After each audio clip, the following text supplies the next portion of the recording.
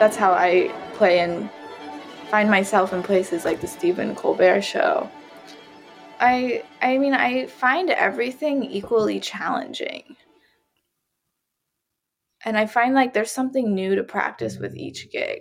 Or if I don't find this new to practice thing with the gig, I'm not really fulfilled. So it's like really Yes. it's like a Exactly. perspective and outlook thing. It's like all about your attitude. Like you have to find the new thing. This is back to my rebirth energy thing.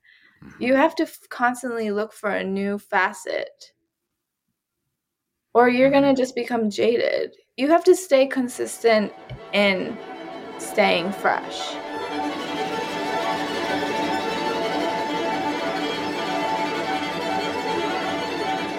Welcome everybody to the Faking Notes podcast.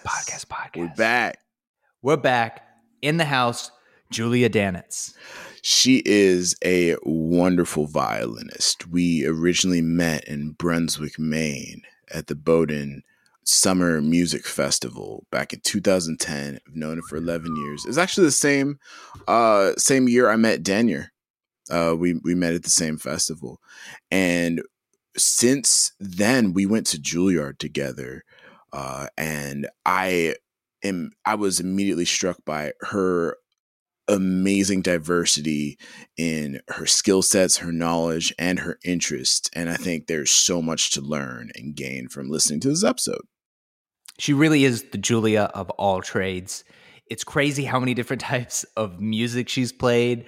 And even beyond that, just as a person, she's interested in learning. She has this phrase about consistently growing, like consistently trying something new every week.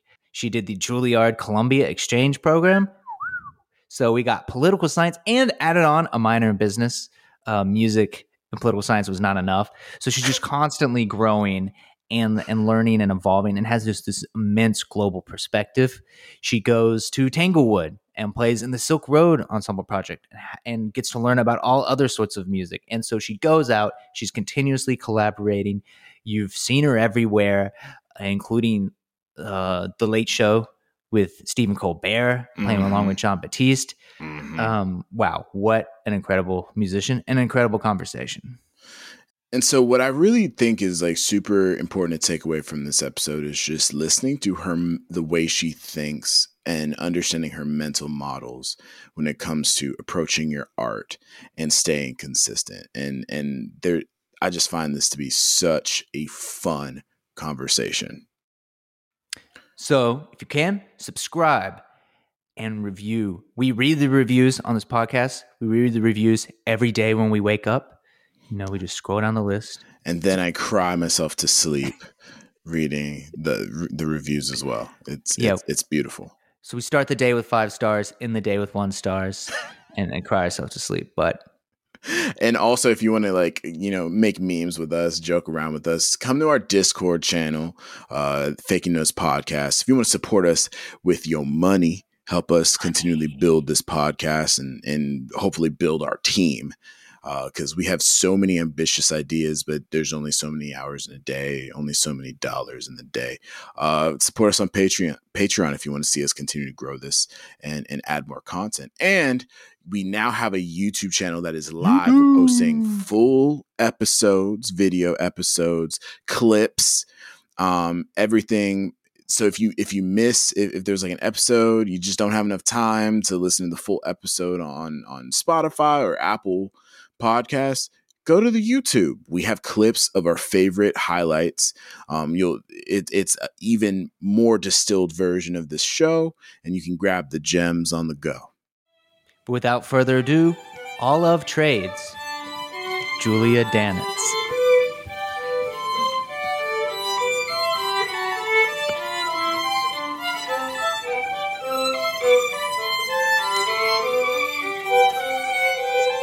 Julia Danitz, thank you so much for being here. It's my pleasure, and I'm thrilled to be here. How you feeling? You feeling okay? It's been a minute since we've had a chance to interface. Yeah, I'm doing well. I'm on a rebirth energy kick. I'm trying to like reprioritize things and do stuff that makes me exist as a wholesome musician. You've come to the right place. Tell us. We're trying to rebirth here. We're all about rebirth. Well, it's because of the pandemic, really. Like I feel like the pandemic let me know what was being exacerbated in my life, where my time was going, where my energy was going, and now I feel like it's 2021 going on 2022. It's time to like reprioritize. Can you walk us through that a little bit? Sure. I'm curious to hear like specifically what are some things you're wasting some of your time on that you're like, wait a minute, let's roll it back. Well, I am a huge educator in this city. When I first graduated from Juilliard, I was like, how am I going to make the bread and butter of my life work? I mean, we have to take on teaching. Mm-hmm. And I do love being a teacher and it gives me great structure. But I mean, after, the pandemic, we had so much like Zoom after Zoom after Zoom. I would scramble to find time to juggle performing again once the pandemic was sort of subsiding, and plus teaching, I just had to cut back. And that's like a risk, but happy to take it. I mean, I'm also a DMA student at CUNY at Graduate Center. That's right. Oh. And then I'm also like, I'm trying to start my own. I started my own group called Sonora Collective with Katie Althen, and we have some projects coming up. Actually, where I'm going to go later is to an art gallery.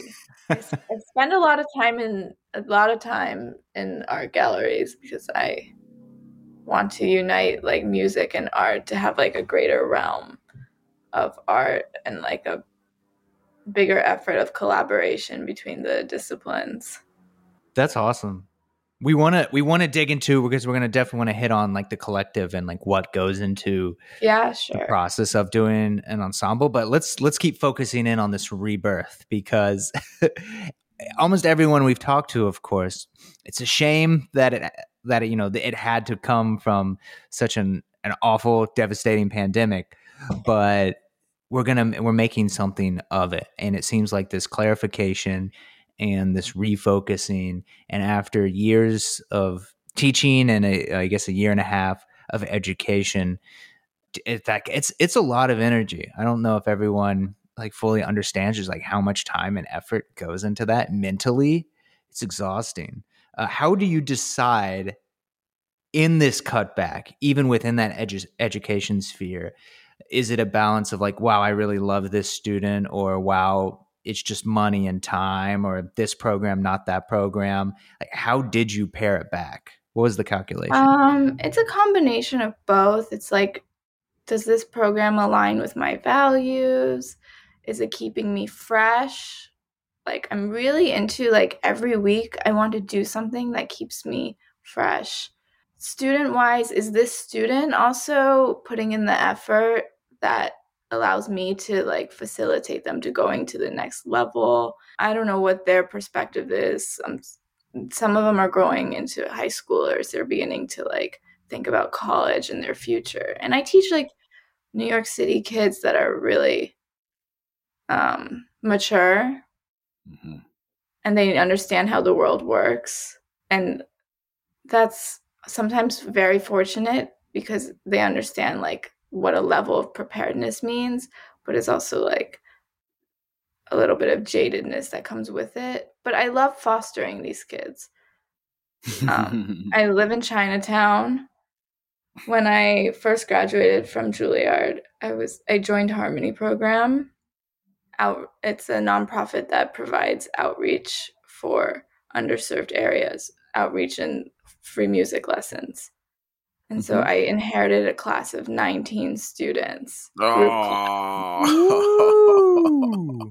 Yeah, because the teacher had just quit. And I had to really hone in on my managerial skills and turn that class into something, whip them into shape. So I have some private students from there that I adore, and they've been with me since 2017, around then. Wow.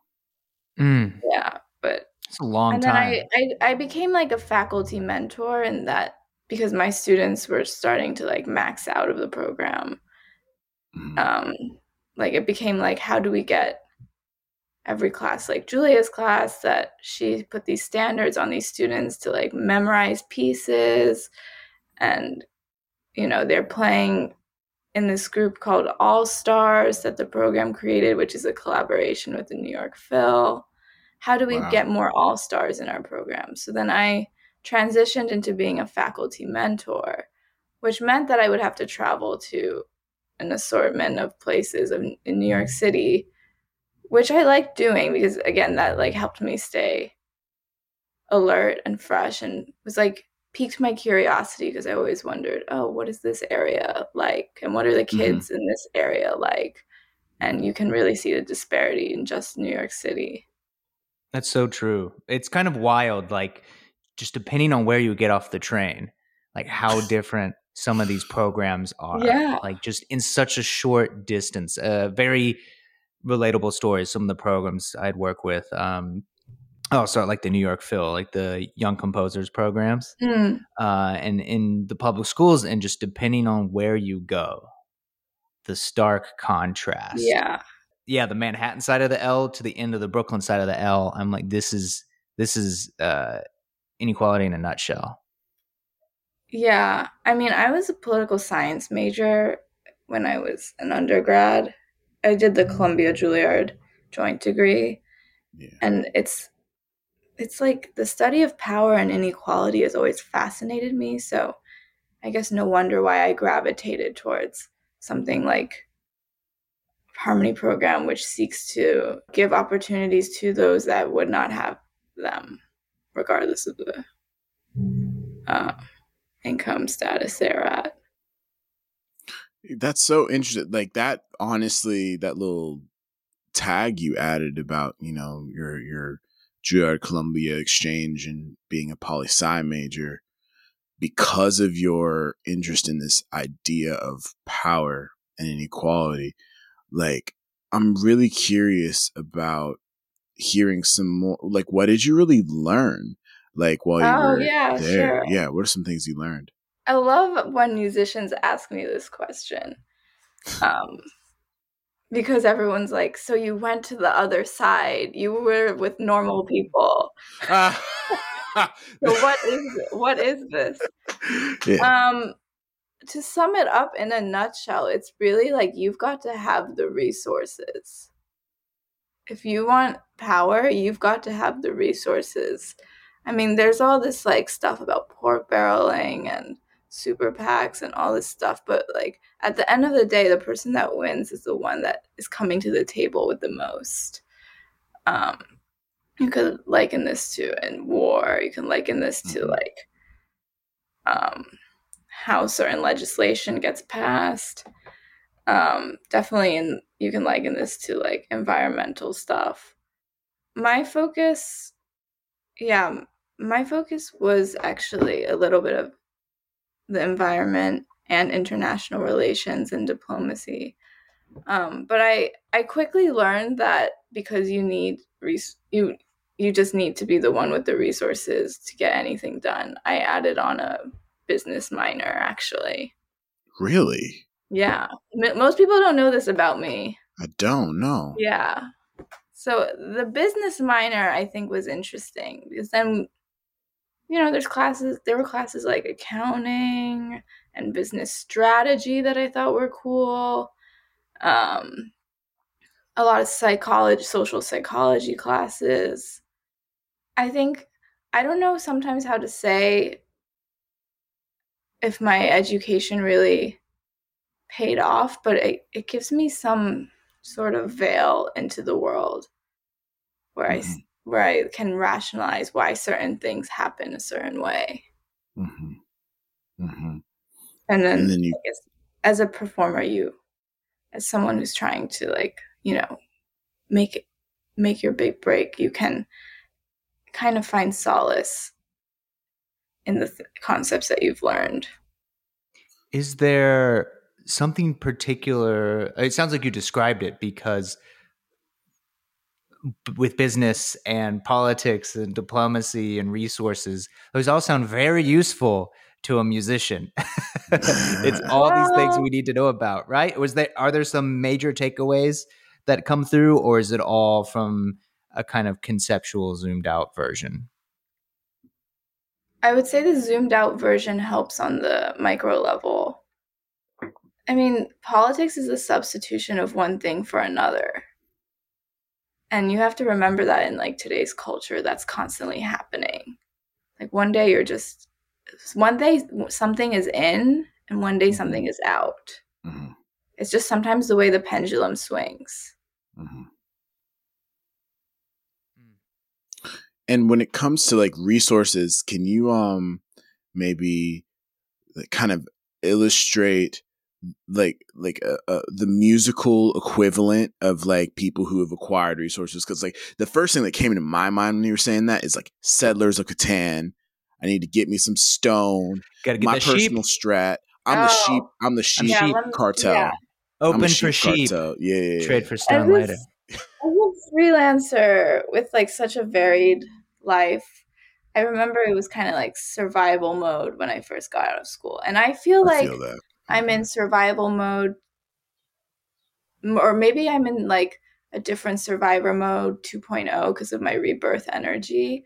Mm-hmm. But it's like, how do I just simply get the students, get the resources?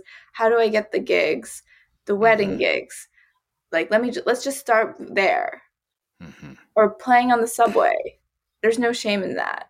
Do you do that? I did that when I was fresh out of school. I played with diverse concert artists. Oh, I didn't know that. Okay. Yeah, it was like Midtown East. I did that. I did like some busking in Central Park. You know, you're young. You're like willing to do anything. Yeah. And I think this willing to do anything is important too, because people will call you and they'll help you with the resources. And then at some point you want to take your resources and invest in something else. Whether it's you and having more me time and like self-care, which is so important, or maybe just another passion project. Which leads me to, that's perfect segue. See, you're a natural, Julia. Am I? Collective. Oh yeah, girl, come on. You crushing this. So the Sonora Collective is this like kind of part of this rebirth energy where you're like, I'm going to invest my time into building something. So can you talk about the formation and like the story of how you and Katie Althan put together this collection of musicians and composers to try to solve a problem? Okay, well, the problem, this brings us to the dark period of when you graduate from conservatory and you just wonder, what am I going to do? Like, I don't have a schedule. Like, I personally think Sonora Collective provides an avenue for like talented musicians and composers to keep performing. And it's for people who also want to keep working from a place of performance.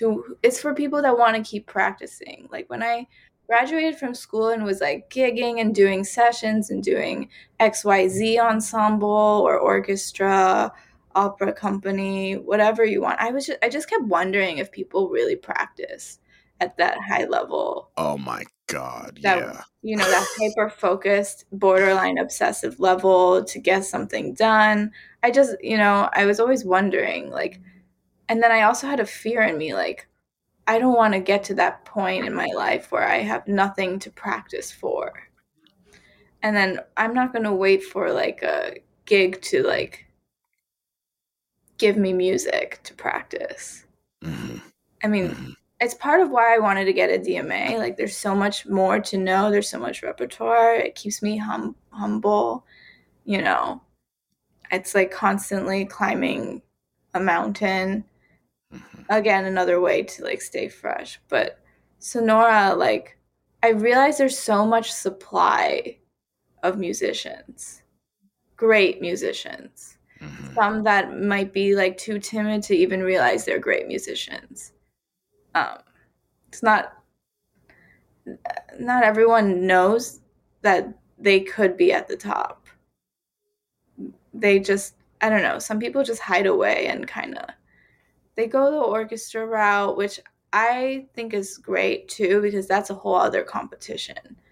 Mhm. But yeah, so the problem that I wanted to solve was we have all these great composers, all these great musicians, probably from age, what is it, like 24 Mhm. to forever. But especially that age where you're like right out of school trying to build your schedule. Mhm. How can I make this like compassionate collective that seeks to like bring performers into new spaces and then widen audiences? I mean, I didn't think it was such a far-fetched idea because like art visual artists are constantly having people view their art. Why don't we just combine venues? Mm. So like we can each pull from different audiences, and then you get this like expanded experience of the arts. And the museum is such a natural fit for music because often it sounds good. It's already staged. They already have chairs at most of them, so you don't have to bring in chairs. Like I Well, hosted, yeah. I guess it depends. New York might be different, but when I was out in Colorado this summer, hosted a couple shows at like the Museum of Boulder. Like the person we partnered with, we were trying to find business relations just out in the city, and the person who we clung on to the most and who kind of became like an advisor was the like director at the Museum of Boulder, and put on some like great sold out concerts. And most of those people don't go to concerts; they go to the museum, and they're already used to viewing art. They're already donors to the concert or to the museum. They're already interested in it, and you have a nice, beautiful backdrop. It's not just a curtain and a wood floored stage. You know, there's yeah, art. You're surrounded by art. It's a great it's like fit. a cool event. And you can tell people about it like, hey, you're hitting two birds with one stone. Come to this thing. I promise you'll like some component of it, whether it's visual or oral. Um, I mean, I do sometimes think music needs a visual component. Sometimes it just does. Like some people just hate going to concerts. We have to face that reality. I think I mean, this is like maybe from a jaded perspective. Not saying I'm jaded, but for maybe someone that's jaded, it's like, oh, another concert. Oh, what's going to be different about this concert? Oh, there's just like a few composers that are different. But in my case, Sonora is like we pair a composer to the art gallery, to the exhibition that the art gallery is putting on. And we try to talk about the music in a way that relates to the gallery and the music because it's not so far fetched. Like, we're going to put on a concert where the exhibition is focused on texture. Texture is something you can definitely, it's an avenue into talking about music. I mean, there's so many directions you can go with that. I'm sure as a composer, you resonate with that. And the thing I really like, even just from the production side of things, putting together an experience. We can see now out in the real world examples of people paying top dollar for the experience. They're not Mm. necessarily sold on a concert. When you look at successful concerts that are getting people to show up, they're not advertising it even as a concert. It's an experience. Come experience something. And when you show up, there's just a bunch of candles everywhere, or it's in an art museum, or it's in a bar and it has drink pairings, and it just turns out people like uh they like being catered to. They like enjoying the whole thing. When even if the music is just the most standard Beethoven, Mozart's that they could have gone and seen in a Mm. concert hall, the fact that it's in a new location and it's not necessarily being sold as, hey, here's Beethoven and Mozart. It's being sold as, this is a great night out and you're going to enjoy this. It goes such of, so it goes so much further. than you would traditionally expect. And people love it. And that's how you get different audiences. Airbnb doesn't, it's not called Airbnb events or Airbnb, whatever. Like, it's Airbnb experiences. Am I going to any of those? No. But that's $1 billion company who titled it experiences over anything else because we like that. I want to have a good experience. I might not care as much about just the music. So I think it's great what you're doing. And it's really smart because it's two birds, one stone. I love how you said it. You're going to find something you're going to like and that you can relate to. And I think when someone's describing, oh, I'm just going to like some classical concert, like that's not like a super compelling thing. Even to most classical musicians who have degrees in this stuff, I can't convince, someone off the street to come to this, but I'm like, hey, we're going to go do this. They play in the dark. It's really cool. They're going to show up and they're going to brag about that thing and they're going to have a wonderful time. It's really smart what you're doing. Yeah, I mean, it was a challenge during the pandemic because we started like right before we started March 2020. Yeah, there are a bunch of art galleries on my block, and I just walked into one and I was like, hey, I made a collective. You guys are an artist collective. Let's be two collectives together. And they were like, yes, this is exactly what I want. And their like furniture was cool and it was like all puffy. The exhibition was called Puffy. Everyone sat on the floor. It was cool. It's also loosening it up a little bit.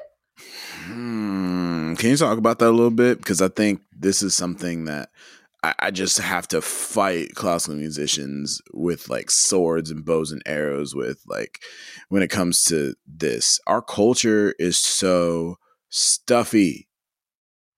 Yeah, I mean, maybe this means when you program, you don't program the whole work. Maybe you do like the two that you think might be the most ear-catching.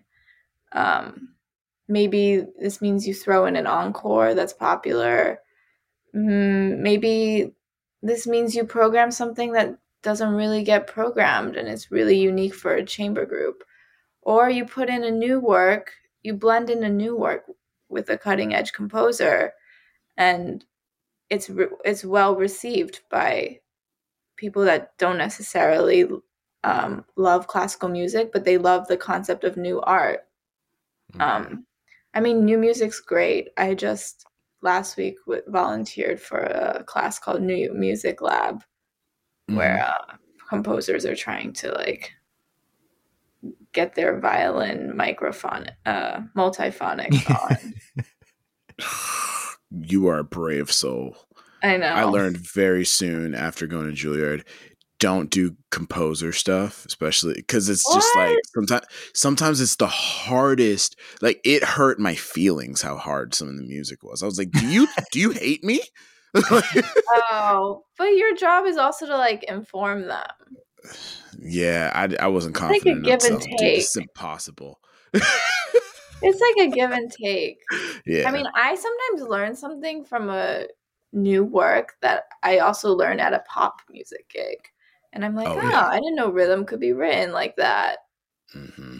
Or I didn't know I could feel the groove in this way. Mm-hmm. Or like, I remember also, so when I also graduated school, I was going all the way out to like Bay Ridge, Brooklyn for these like maqam sessions, which is like Middle Eastern music. And I was like, I was just trying to keep my life varied, really. And now I'm like trying to learn some jazz numbers. Ooh. Going that direction too. Yeah. But don't worry, I'm practicing Mozart 5 concerto with actually this is, I guess you could say this is also in a varied way with the Kramer bow. It's a transitional bow. So I'm even going backwards. Wait, what do you mean? I don't know what you mean by transitional bow. Oh, you like before the Tort bow that we use and like the Baroque bow, there's like that period of late Galant style classical Really? era. Yeah. The bow has very many iterations. Is it more like curved or whatever? Like, is there a higher arch or? Yeah, it is a higher arch. I think the term is like camber. Your bow's camber differently. Mm. The Baroque bows were like convex, and then they made its way to concave. And I'm playing with a transitional bow that probably would have been around in Mozart's time. What's different about it? What's different about it? Like you can do spiccato in the upper third of the bow. No way. And the way the give of the bow is different. Oh. The ribbon is thinner. Yeah. It's like a sweeter sound in general. You don't have as much space. There's no reason to force. It feels a little smaller, but it sings beautifully. But I mean, if you can't force it, I'm out. Like, I'm a violist. Yeah. I gotta get that sound. It is a sweeter way of looking at it, and it just reminds me of Europe. You've been? Yeah, multiple times.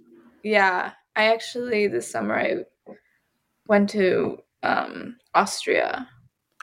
And I experienced Vienna, and Vienna is, I think if you're a musician, no matter what genre you're from, you need to go to Vienna. It's literally the city of music. Yeah. I mean, there's posters of violins everywhere. It like warms my heart. I need to go. I feel like it's been calling me forever. Also, the sushi is really cheap and really good. Word? What? Yes, this is a fun fact. Tell me why is that? I think it must come from Italy, the fish, and I think maybe they're not obsessed with sushi in Vienna.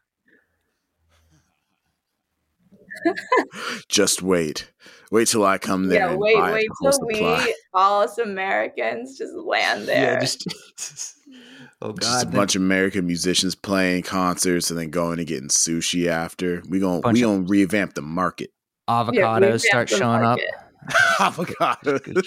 God, I'm curious, Julia. So you're playing all of these different types of music, new music, Middle Eastern music. Now we're learning jazz. Yeah. Historical Mozart performance, like working with the Silk Road and doing all of these other things. The late night show with Stephen Colbert. It's crazy. Yeah, Silk Road inspired a lot, I have to say. I met the Global Musicians Workshop with Mike Block at Tanglewood, summer 2016, and it was like the most natural, easiest thing dealt to me that summer, because otherwise it was like, I don't know, sitting principal on some symphony or like learning some Beethoven quartet quickly or like new music week. The improvisation of it, like playing music just by feel and ear, that was like a new exercise for me, and I loved it. And I want to continue in that direction because that's basically the core of music. Do it by feel, ear, and emotion. And then, Stephen Colbert gig. So I played on this background during the pandemic of a Melania Trump video about her. It was about, so there was like a skit. How do I call this? It's a music video. Okay. Laura Benanti playing the role of Melania, and she's singing like about how she misses New York and she's excited to leave the White House. So I got that gig because John Baptiste recommended me for that. And I had played with John before and worked together with John. And that's how I play and find myself in places like the Stephen Colbert Show. I mean, I find everything equally challenging. And I find like there's something new to practice with each gig. Or if I don't find this new to practice thing with the gig, I'm not really fulfilled. So it's like it's like a perspective and outlook thing. It's like all about your attitude. Like you have to find the new thing. This is back to my rebirth energy thing. You have to constantly look for a new facet, or you're going to just become jaded. You have to stay consistent in staying fresh. I think that's one of the most powerful things you've shared with us is it's because like, you know, first of all, learning what we do is hard. It takes forever. But once you kind of get a handle on it, like then it's often the case, and you see it in orchestras. You see like people, you see orchestra musicians. How many of them are filled with joy when you go and watch one of their concerts? Well, I hope they are. Otherwise, it's a bad orchestra. Yeah. Look, but see, that's the thing. In the orchestras that there is a lot of joy is because there is like a new conductor, or there's a new piece, or they find ways, like you said, or they're paid a lot, you know. But I loved what you said about, you know, learning new reasons to practice. I wanted to, before we got too far away from it, I wanted to hear like what you're like, how are you practicing jazz? Because like I'm currently like just like listening to 70s Japanese music and just cool. Like learning the solos. Like, so I have a jazz cat friend. Yeah.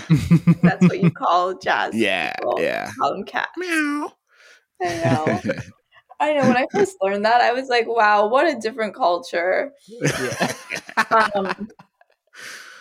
Basically, we go through a standard.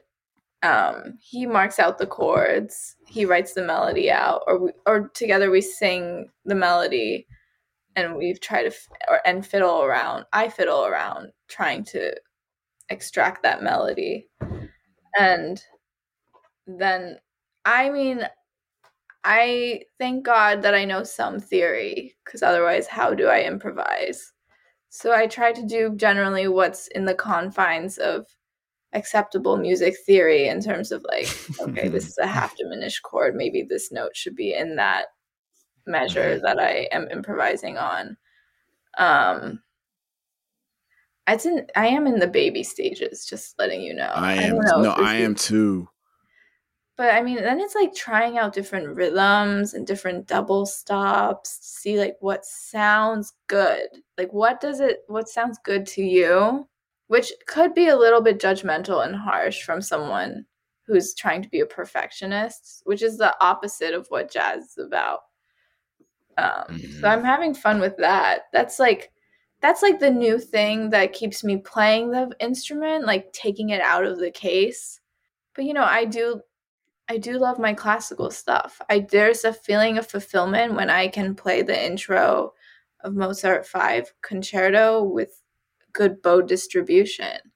I mean, it is probably because it's so ingrained in me. It's why I went to Juilliard. It's like why we're trained to do what we do.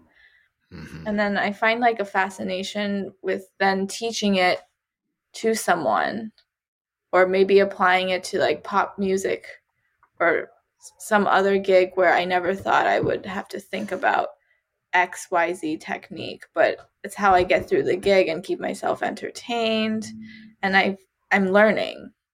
I think about that too, like the checklist of like what it goes into, like selecting like what you're going to work on, or like, oh, should I take this good? Should I take this project? It's like, at least for me, like, you know, there's like a kind of a checklist, but like number one is like, will I learn something from this? Number two, what's the time commitment? And then number three, like, what's the money? And like, it needs to check, you know, heavily check some of those or check all of those. Yeah. I know. I recently took on this dancer found me. This dancer who runs a dance collective. Everybody's into their collectives now. She found me to play at her show, and the dancer wanted to play Carmen. And I feel like I easily could have just printed out an orchestra edition, but then I was like, you know what? At this age, I'm going to do what 7-year-old prodigies do and play the fantasy version of it. So I played. Let's go. I learned Carmen Fantasy in like 2 weeks, and I was like, okay, I think my brain is working. I think my fingers are moving to what my brain wants, and my ears directing me. I mean, it wasn't the highest paying gig, but there was like a real sense of fulfillment. I mean, it's just about, you know, constantly finding mountains for yourself to climb. There's That's a great huge. phrase I heard recently, like about mountains and like people at peak performance. I don't know the exact quote. I'll have to learn it. The mountain only supports life on the sides. Like there's nothing really up top. It's up snow. Where are the trees on the mountain? Like there's this Mm. line. You're always working and progressing because when you're at the top of the mountain, there's not much else there. You're just there. There's nowhere else you can really go. Mhm. Yeah, you have Mhm. to constantly keep spinning yourself somewhere. Mhm. I mean, sure, you might achieve XYZ thing, but I think a lot of people who do achieve XYZ thing, like let's just take even Michael Phelps as an example. They get depressed. It's like they are burning themselves out. Maybe they enjoy the burnout part, they enjoy the achievement part, but then there's like the hangover later.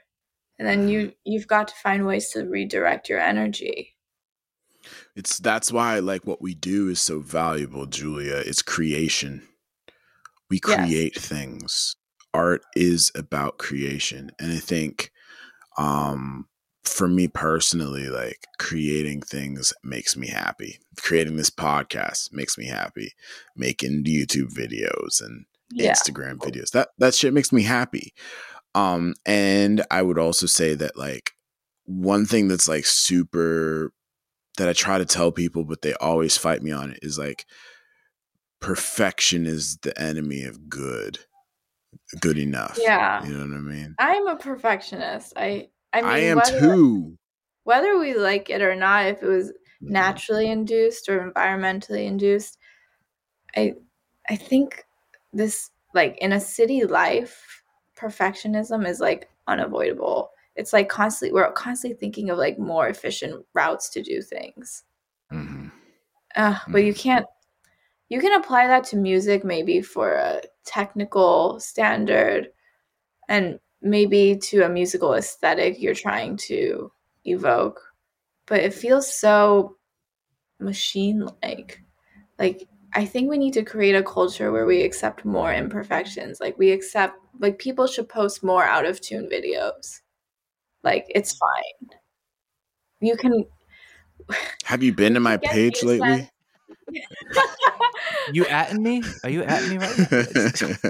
like we can get the sense of your musicianship with, two or three notes, not perfect.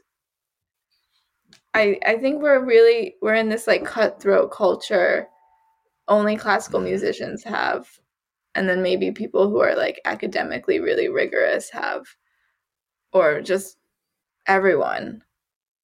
But we have to learn how to like accept imperfections and reality. And it's amazing when I see like the younger generation play, or when you watch the Olympics and you watch the like younger athlete. It's Mhm. like they're scarily so good, and it keeps getting better and better. Like I'm sure the standard of Juilliard pre-college just keeps getting better and better. Those kids are not human. They're not human. I mean, they are, but like, yeah, you're right. It's like they have this tutelage from the masters from the time they put a violin in their hands. You know. Yeah. I mean, teachers keep getting better and better, I hope. I strive to be a better and better teacher each year. I mean, I don't try to teach the same way each lesson. Otherwise, I will hate teaching, and a lot of my resources come from there. Mhm. Um, Mhm. though I am trying for my rebirth to perform more. I miss playing with you. The last time we played together was like June 2018. Oh, It for was right before WQXR, right? the WQXR show, and I literally after our performance, I had to go get on a plane to go to Japan, And then we hang out saw with you. I saw you in yeah, Japan yeah, that's right. With Jocelyn with and Liz Jocelyn. Skinner, we went Yeah. and got ramen Yes. in Tokyo. Wow. Yeah. Dang, girl, that was like that made my whole trip. I was like, there are friends here in Japan right now In while I'm Japan. chilling. Yeah, Yeah. yeah. Yeah, I was doing a quartet festival. It was called Music Masters Course Japan, and it's run by Alan Gilbert's family and friends. And I would say that really whipped me into shape. I mean, it was like 8 hours a day of quartet and like maybe 2 coaches in the room at the same time, giving you their perspectives on what they think the music is asking for. Yeah, I have to say I was doing this for a while where I will spend some of my earnings to reinvest in lessons with people. That's smart. That's a really good idea. And that's something that I don't know about you, but there's this weird thing. You get that music degree and you're like, oh, I've spent my whole life taking lessons and learning from stuff. And oh, good, I'm done now. I've done it. You know, like we're all done. I got the degree. I'm a master of music. And then it all kind of ends. But you see those people who are still taking it to the next level, who are those lifelong learners. As we know, as the research shows, they still have mentors. The best golfers have swing coaches. LeBron has a shooting coach. Like they know that, but there's this weird thing in music to where we just stop. Maybe it's financial, maybe it's time, maybe we're ready to go. But it is kind of amazing to see how we clearly accept that and expect that in sports and other peak performance things. Michael Phelps has a coach. He's the most decorated athlete in human history, and the dude has a coach. Like, come on. It's so what is your strategy? Are you going to try to find are you going to go to some specific people or find a mentor of sorts, the soul person? How are you going to go about this? It could even be your friend that you trust that has been having a sort of musical vision that you feel you resonate with, like just playing for people. And I think playing for people is a good idea. Like you want to go into some ensemble, maybe you find that a person in the group, show them you're playing. Maybe these days it's by video. You can like easily judge. Because hopefully everyone has videos of themselves playing. Or now we're back into in person. I think constantly playing for people keeps you on a sort of edge that's healthy.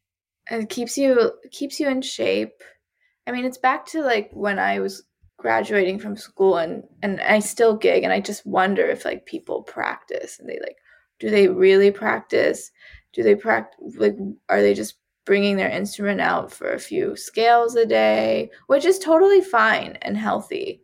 Or is there like a piece they've decided to work on? Or is there a part in their ensemble that just gets them every time and they need to score study? That's, mental practice is a real thing. Or are they working on their posture? Because, as we get older, our bodies can't play as well as they used to. So I went through a phase of reinventing my posture. I went to like Alexander technique every week and as I'm slouching over my mic like a gremlin. Yeah. I mean, actually, there was a period of time I wasn't taking lessons and I was just taking Alexander technique privately. And that elucidated a lot for me. I was like, oh, so this is how I should feel. What have I been doing twisting my body around? The sound is not as good. I look worse. I'm harming myself. Like that's another way to just keep your life varied.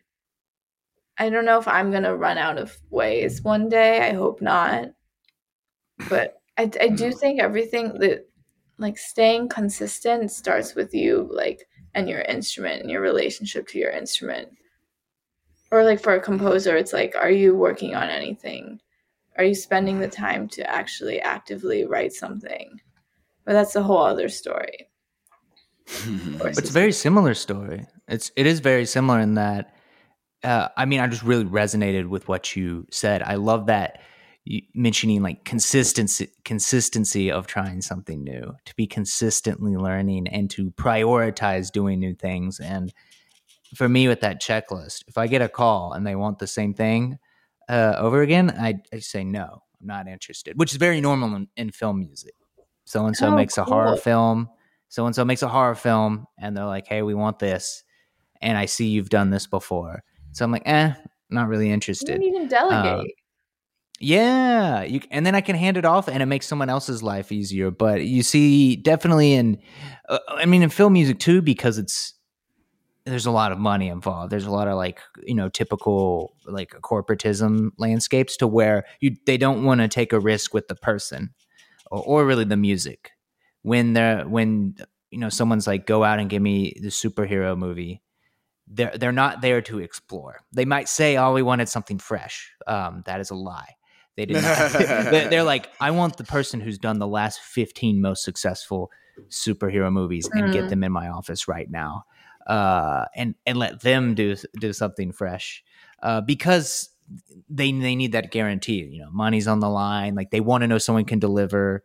They don't want the score to not be there. So I kind of understand that risk, but we have this weird risk aversion, particularly in like the States and in entertainment and in art. Who do we award all the awards?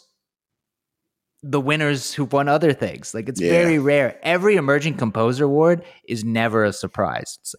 This is their year. They are cleaning up shop this year. Yeah. And because they won this, because no ensemble, no groups want to take that risk and go out and pick a stinker. So what we do is we start awarding the winners, which is such a big thing. I don't love that. Oh, yeah, at all. It's terrible. Yeah. It's comical. So much and then everyone diversity. Yeah, it's a missed opportunity. Huge supply of talent constantly.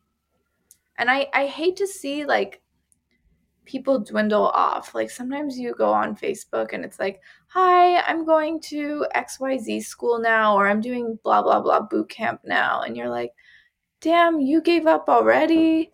Like, but at least for those boot camp, the thing that sucks is with this particularly like going like programming boot camps and stuff like that, is I hate that for some of them, it's like the situation forced them to. And they're looking, really have to.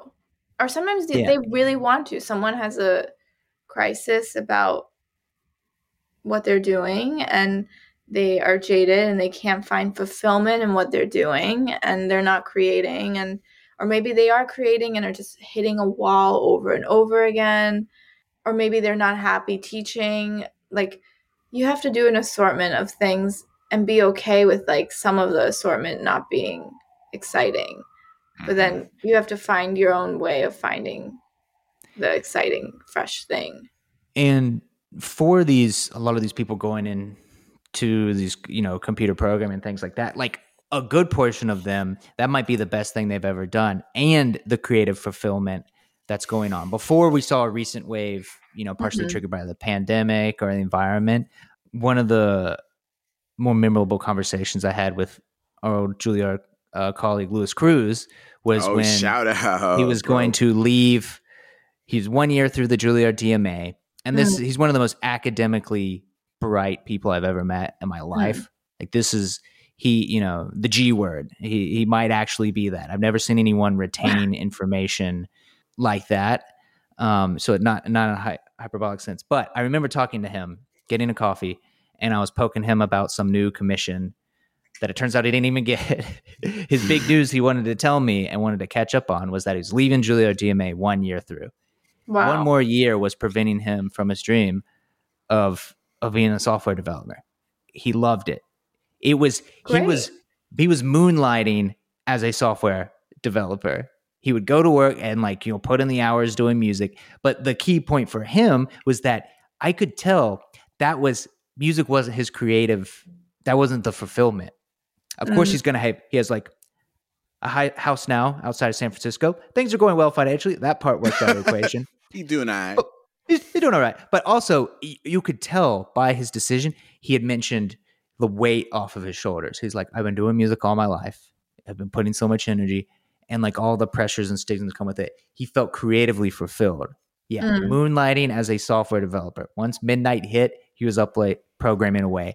And algorithms, his mind for music and composition and creating structures and all these things directly went into this new field. And so I've seen some people like that where I'm like, heck yes. I want artists out in the world working in other fields. I think that's great. And for them, for some of them, that is their consistently learn something new, because you're never done there either. There's always a new technology knocking on the door. Yeah. Yeah. I mean, I think actually taking breaks is so healthy. I mean, I've had I've had like months where I didn't practice and then would start up again. I mean, you have to be Shout careful. out. You don't want to injure yourself, but Mm-hmm. there's always a down period, and we don't talk about it enough. And it goes in line with mental health and taking care of yourself.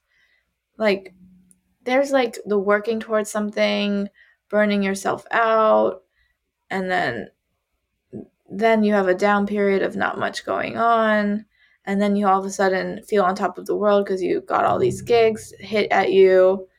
It's really an inconsistent life, and you have to have really tough skin to deal with it. So you need to find something to keep you consistent. Maybe it's like it's your routine, like exercising or something academic related.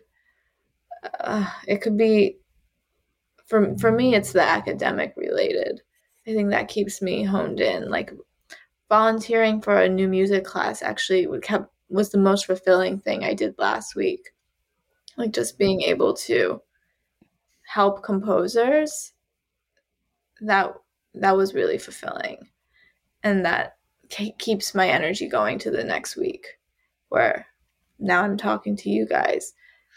Then I have to go organize I have to go produce organize. Me and Katie have to organize ourselves, and we have to go produce a concert. And then I'm also trying to stay on top of learning the music for the concert. I'm trying to stay on top of learning Mozart Fifth Concerto because orchestra auditions are back up and running. And why not take an audition? It's like entering a competition. Of course, it's all about testing yourself, right? And I think that's an incredible theme that's been woven through the tapestry and the quilt of this conversation. I think what's really unique. So there's this one Kevin Kelly quote that keeps coming back, and we've kind of like danced around it. It's kind of like having deadlines is really important, right? So you have this deadline for producing this concert. You have a deadline for this audition. A deadline weeds out the extraneous and the ordinary. It prevents you from trying to make it perfect. So you have to make it different.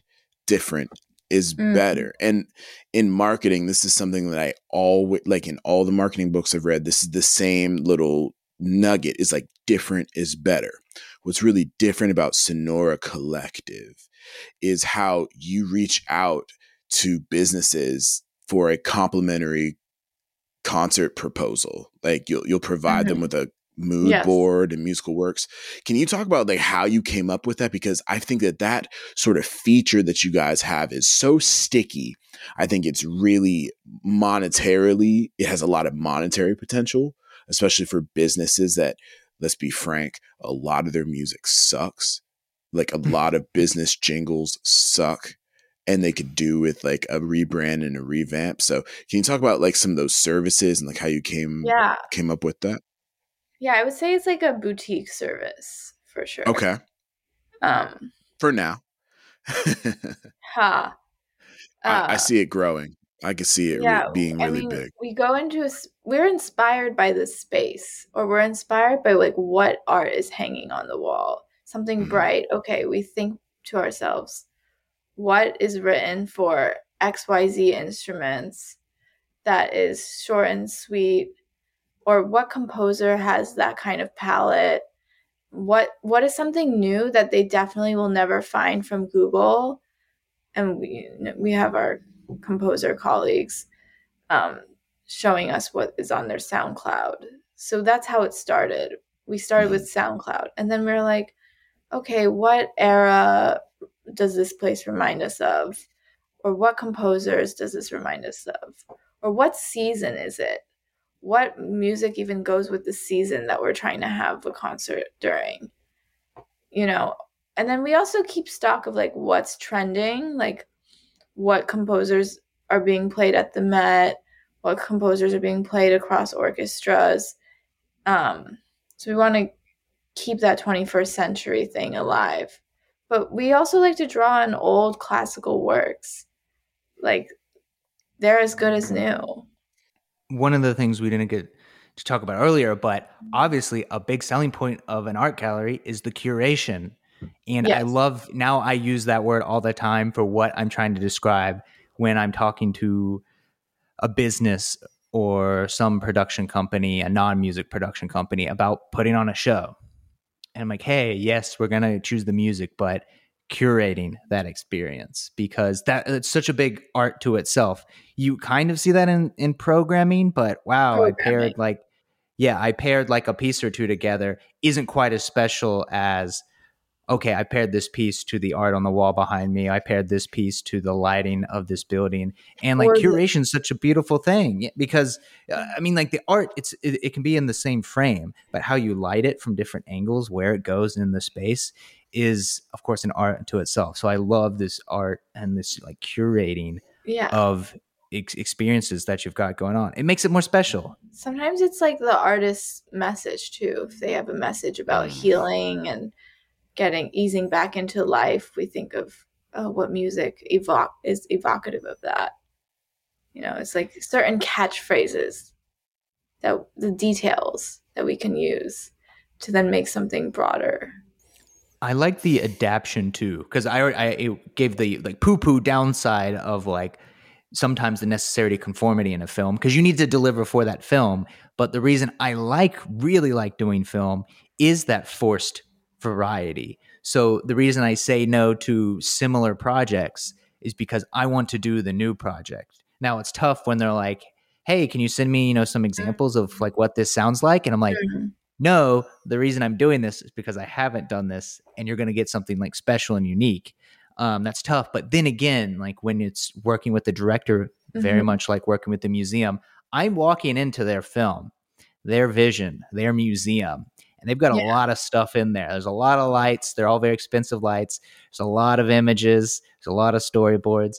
And then it's like, okay, how can I curate this? Like, how can I put in sounds that are going to make their museum the way they envision it and like take it to the next level? Well, then it's the level of, you then reach something called collaboration. So we like to say we like collaborate with art museums, or we collaborate with artists. My favorite word. True collaboration is difficult. I mean, like, even like me collaborating with a dancer, do her moves make sense during my cadence? Like, or are they evocative enough? That's true collaboration is hard to have, because like sometimes it's 70% one thing and 30% one thing. It's really hard to get a 50-50 matchup. But when that happens, it's great. 60-40 even. I'll take it. It's the best. Final offer. And producer Daniel was like, that's why Yo-Yo is such a GOAT. Because he knows how to one of the things that I've learned, just like looking at history, it's like our civilization, like our art, everything that we are as a human species is due to collaboration. Like if you had to make your own clothes, farm your own food, build your own house, like crank your own electricity generator, like we wouldn't get anything done. Like let's be real, the productivity would be so low. I think the fact that we're able to do what we do is because of collaboration. It's not like art collaboration, but what I mean to say is like the nature of collaboration, to your point, is it's not even additive, it's multiplicative, it's exponential. And so when you have those rare moments when you can take an idea, meld it with something else, the creation that comes from those two different realms is greater than the sum of its parts. And so that's why I'm so fascinated by like what you're talking about, like pairing art. The other thing that I wanted to ask you is like, art tends to bring in like a high net worth individuals, right? Depends. It depends. Can you, what do you mean by that? Are you saying like who walks through the door and purchases the people art? Who are buying fine art, right? They tend to be high net worth individuals, or am I ignorant? Yeah, I think you're right. I think you're right about that. Do you think that's a future possible pipeline for art patronage in the future by just like music patronage. Maybe that's a new way we can build our fan base for people that could support our institutions. Yeah, I definitely think that's a new avenue you can take, or newer. It's not totally unheard of, I think. Generally, people who love the arts they love everything about the arts. They're like fanatics. Well, the reason why I was kind of like leading is like, as you're taking these orchestra auditions, right? And you're making Yeah, connections. I'm gonna take one. Can you tell us where, or are you gonna keep that on? It's where you're from. It's where you're from. Where I'm from. Let's go. Okay. Hey, so if you're coming out here, let's get coffee. No. You're from Georgia. Are you from Georgia? Oh, the origin story. It's one of my favorite. Okay, even Daniel picked origin. up on that. I did not. I think I'm from LA at this point for some reason. You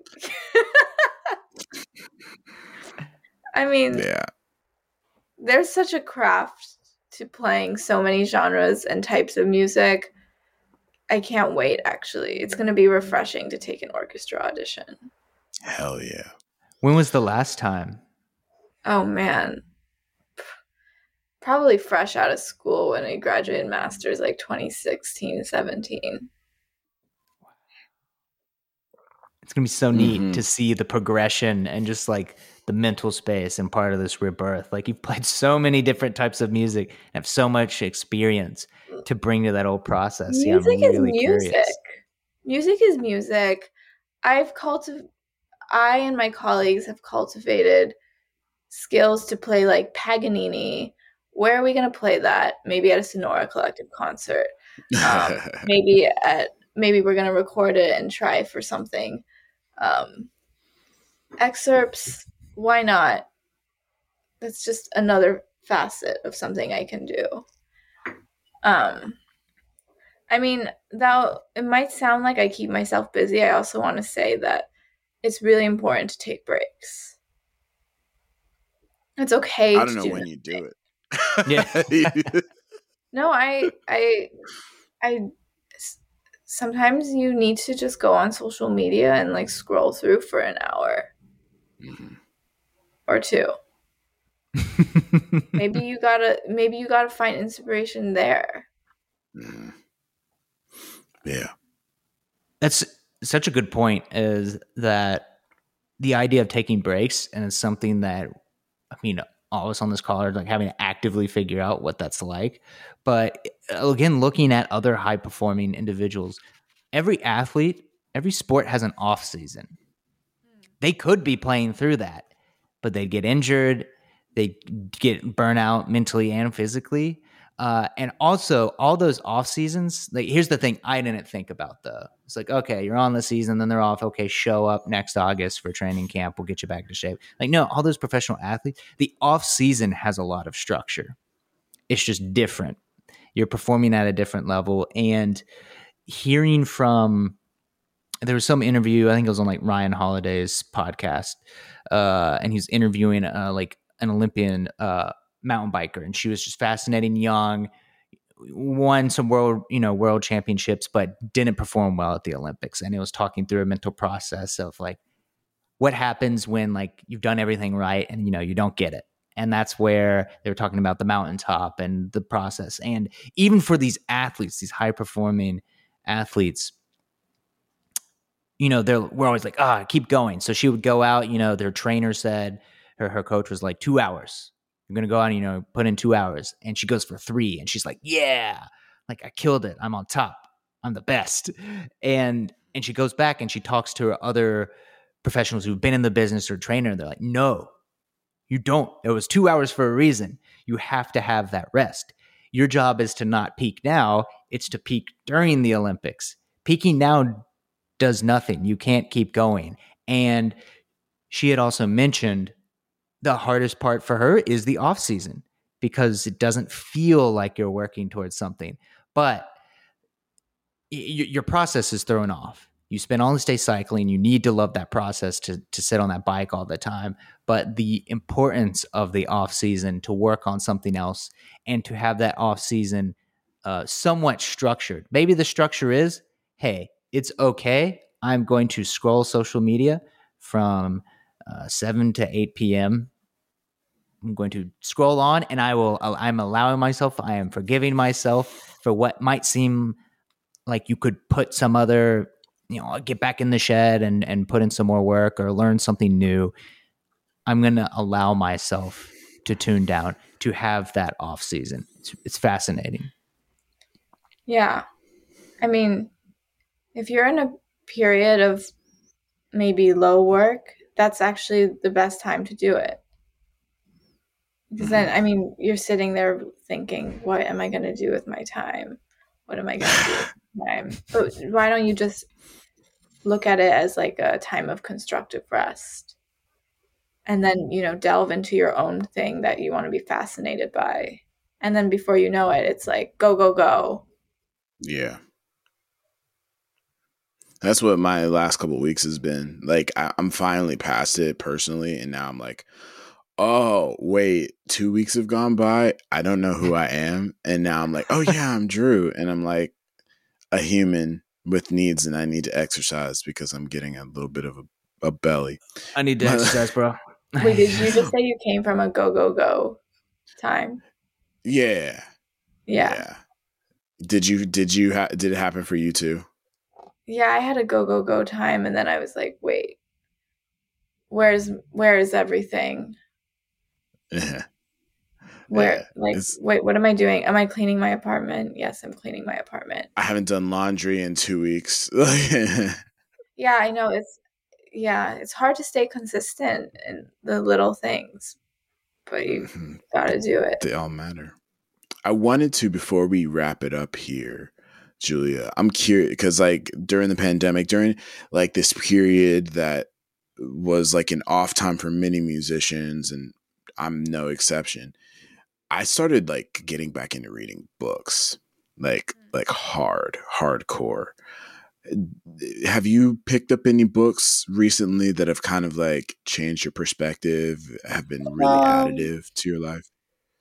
Yeah, I have right here, The Body Keeps the Score. Yeah, can you talk about it a little bit? Well, it's called, the subtext is Brain, Mind, and Body in the Healing of Trauma. It's basically studying patients and how patients who have PTSD and how they approach the world and what they view as threats. I'm only like 2 chapters in, so I'm reading that. I also bought a book called Crying in H Mart because I think a lot of the I love that title. It's a great Asian title. American population in 2021 felt the hate crimes on a deep level. And like the question of Asian American identity has been brought to light more and more in these recent times, which is cool. I never thought I would see the day. I'm half Asian myself, so I have to read like Leopold Mozart's violin treatise. Like I just went to the library. See, this is another variation of my week that was a highlight. Going to the library, pulling books about 18th and 19th century articulations, because I have a dissertation meeting tomorrow. You're a doctoral student. Dang, you are busy. Holy crap. I thought I was like... I'm dragging my feet on the dissertation. It's been I mean, it was go, go, go when I had classes and exams, but now it's like I'm in the driver's seat more and I can decide what to do with my time. I can decide what students to cut, what gigs to take. I did regret saying no to a electric violin gig because I thought, oh, that might be fun. Play some electric violin. Damn. But it was just, time commitment was too large, pay was too little, weird time. I think that's something a lot of us who are fortunate enough to be in this position, but We're all a couple years out from Juilliard. We've been, grinding away, working away, learning away, adapting, surviving, and then getting to this point where we have choice and realization. Wait, I don't have to do that gig anymore. Or even if something's high dollar, I don't have to do that gig. I can choose. I don't have to take on this particular set of students just to get by. Sometimes you do, though. Sometimes you do. Depends what you want to buy. Depends how you want to live. But the choice to do so, and I think the realization that you don't have to do everything, that you're always going to have to learn, and then just simply, even for me, I think it's comforting to be kind to yourself and allow yourself to say no. Wait, just because all the other composers were, care about this thing or getting this type of gig, I don't actually like it. Why would I hold myself to that? I don't even enjoy this particular type of thing. Or even the flexibility to go out and do what you really love. We talked to a really funny guest, Tom McGovern, great singer-songwriter, gigging musician. Every night, piano bar. Every night, cruise ship. He's played hundreds of gigs. Went and saw him perform live. Absolute killer stage presence. Wonderful person. And he was talking about the fulfillment he gets from making, in his own words, dumb little videos. He's on TikTok. He's got a great following. He loves doing sketch things. But for him, he's like, wait, I want to, when he's given more time and more flexibility from either higher paying gigs or perspective or whatever, that's where he wants to put in his time, is his videos, because that's what brings him joy. And it's also a long-term investment. So that's just something I'm finding more and more that's kind of inspiring, is when given the opportunity, simply the choice, not having to take on everything, allowing ourselves to schedule taking breaks, and then this newfound rebirth and perspective. Are there any particular tips in kind of planning or executing this rebirth you're going for? How should they go about it? Or is there any words of wisdom you can share? Well, I think you should one day a week do something that you didn't do the last week. I love that. And it could be something small, like cooking a new meal, or running a new direction if you go running, or calling a friend that you haven't called in a while. But I'm a pretty goal-oriented person, and sometimes it's just all I need to do is make a to-do list that has something a little bit different on it, and that's how I stay fresh, and that's how I feel reborn a little bit. No task is too daunting. I mean, if it is, take a break. Like what you said about just the to-do list, putting something on there that is different and keeps you fresh. I think that's the perfect bow of our entire conversation, because that's how you began our conversation, talking about being reborn and keeping your life fresh and having new perspectives, new goals. And I think that is the most important actionable item, is of obtaining that freshness in your life. Put something new on that to-do list every single day. Something that's going to push the buck forward in one direction or another that you care about. I mean, it could be going to the supermarket and getting a wild card item you never got before. Eggplant. Let's get it. Cut it thin. We all need variation. We can't do the theme too often. We need themes and variation of the theme. Producer Daniel in the chat recommended the Carolina Reaper. Be very careful, how much variation you add. Use a small portion of variation in your with the be careful with the peppers, right? Folks. Yeah, it's one of the hottest peppers in the world. Oh. So yeah, be careful. Be careful with. Actually, yes, be careful. Yeah, read the label on your variations. So yeah, I mean, everything's on a spectrum. Julia, Yes. thanks again for coming through. This has been Thanks awesome. for having me. It's an honor. Seriously, like you've been on our list for a long time, and we're glad we were Why able is to make that? it. I'm It's curious. because we see love my you. Oh. No, and you're Juilliard fam, and we've known each other. You and I have known each other for like 11 years. You know that, Yeah. right? Yeah. Yeah. So of course we have a big list, but like we've had you on it from the beginning. We like people out there doing interesting things with interesting perspectives. And I'm glad we were able to hear some of yours today. So thanks again. Thank you guys.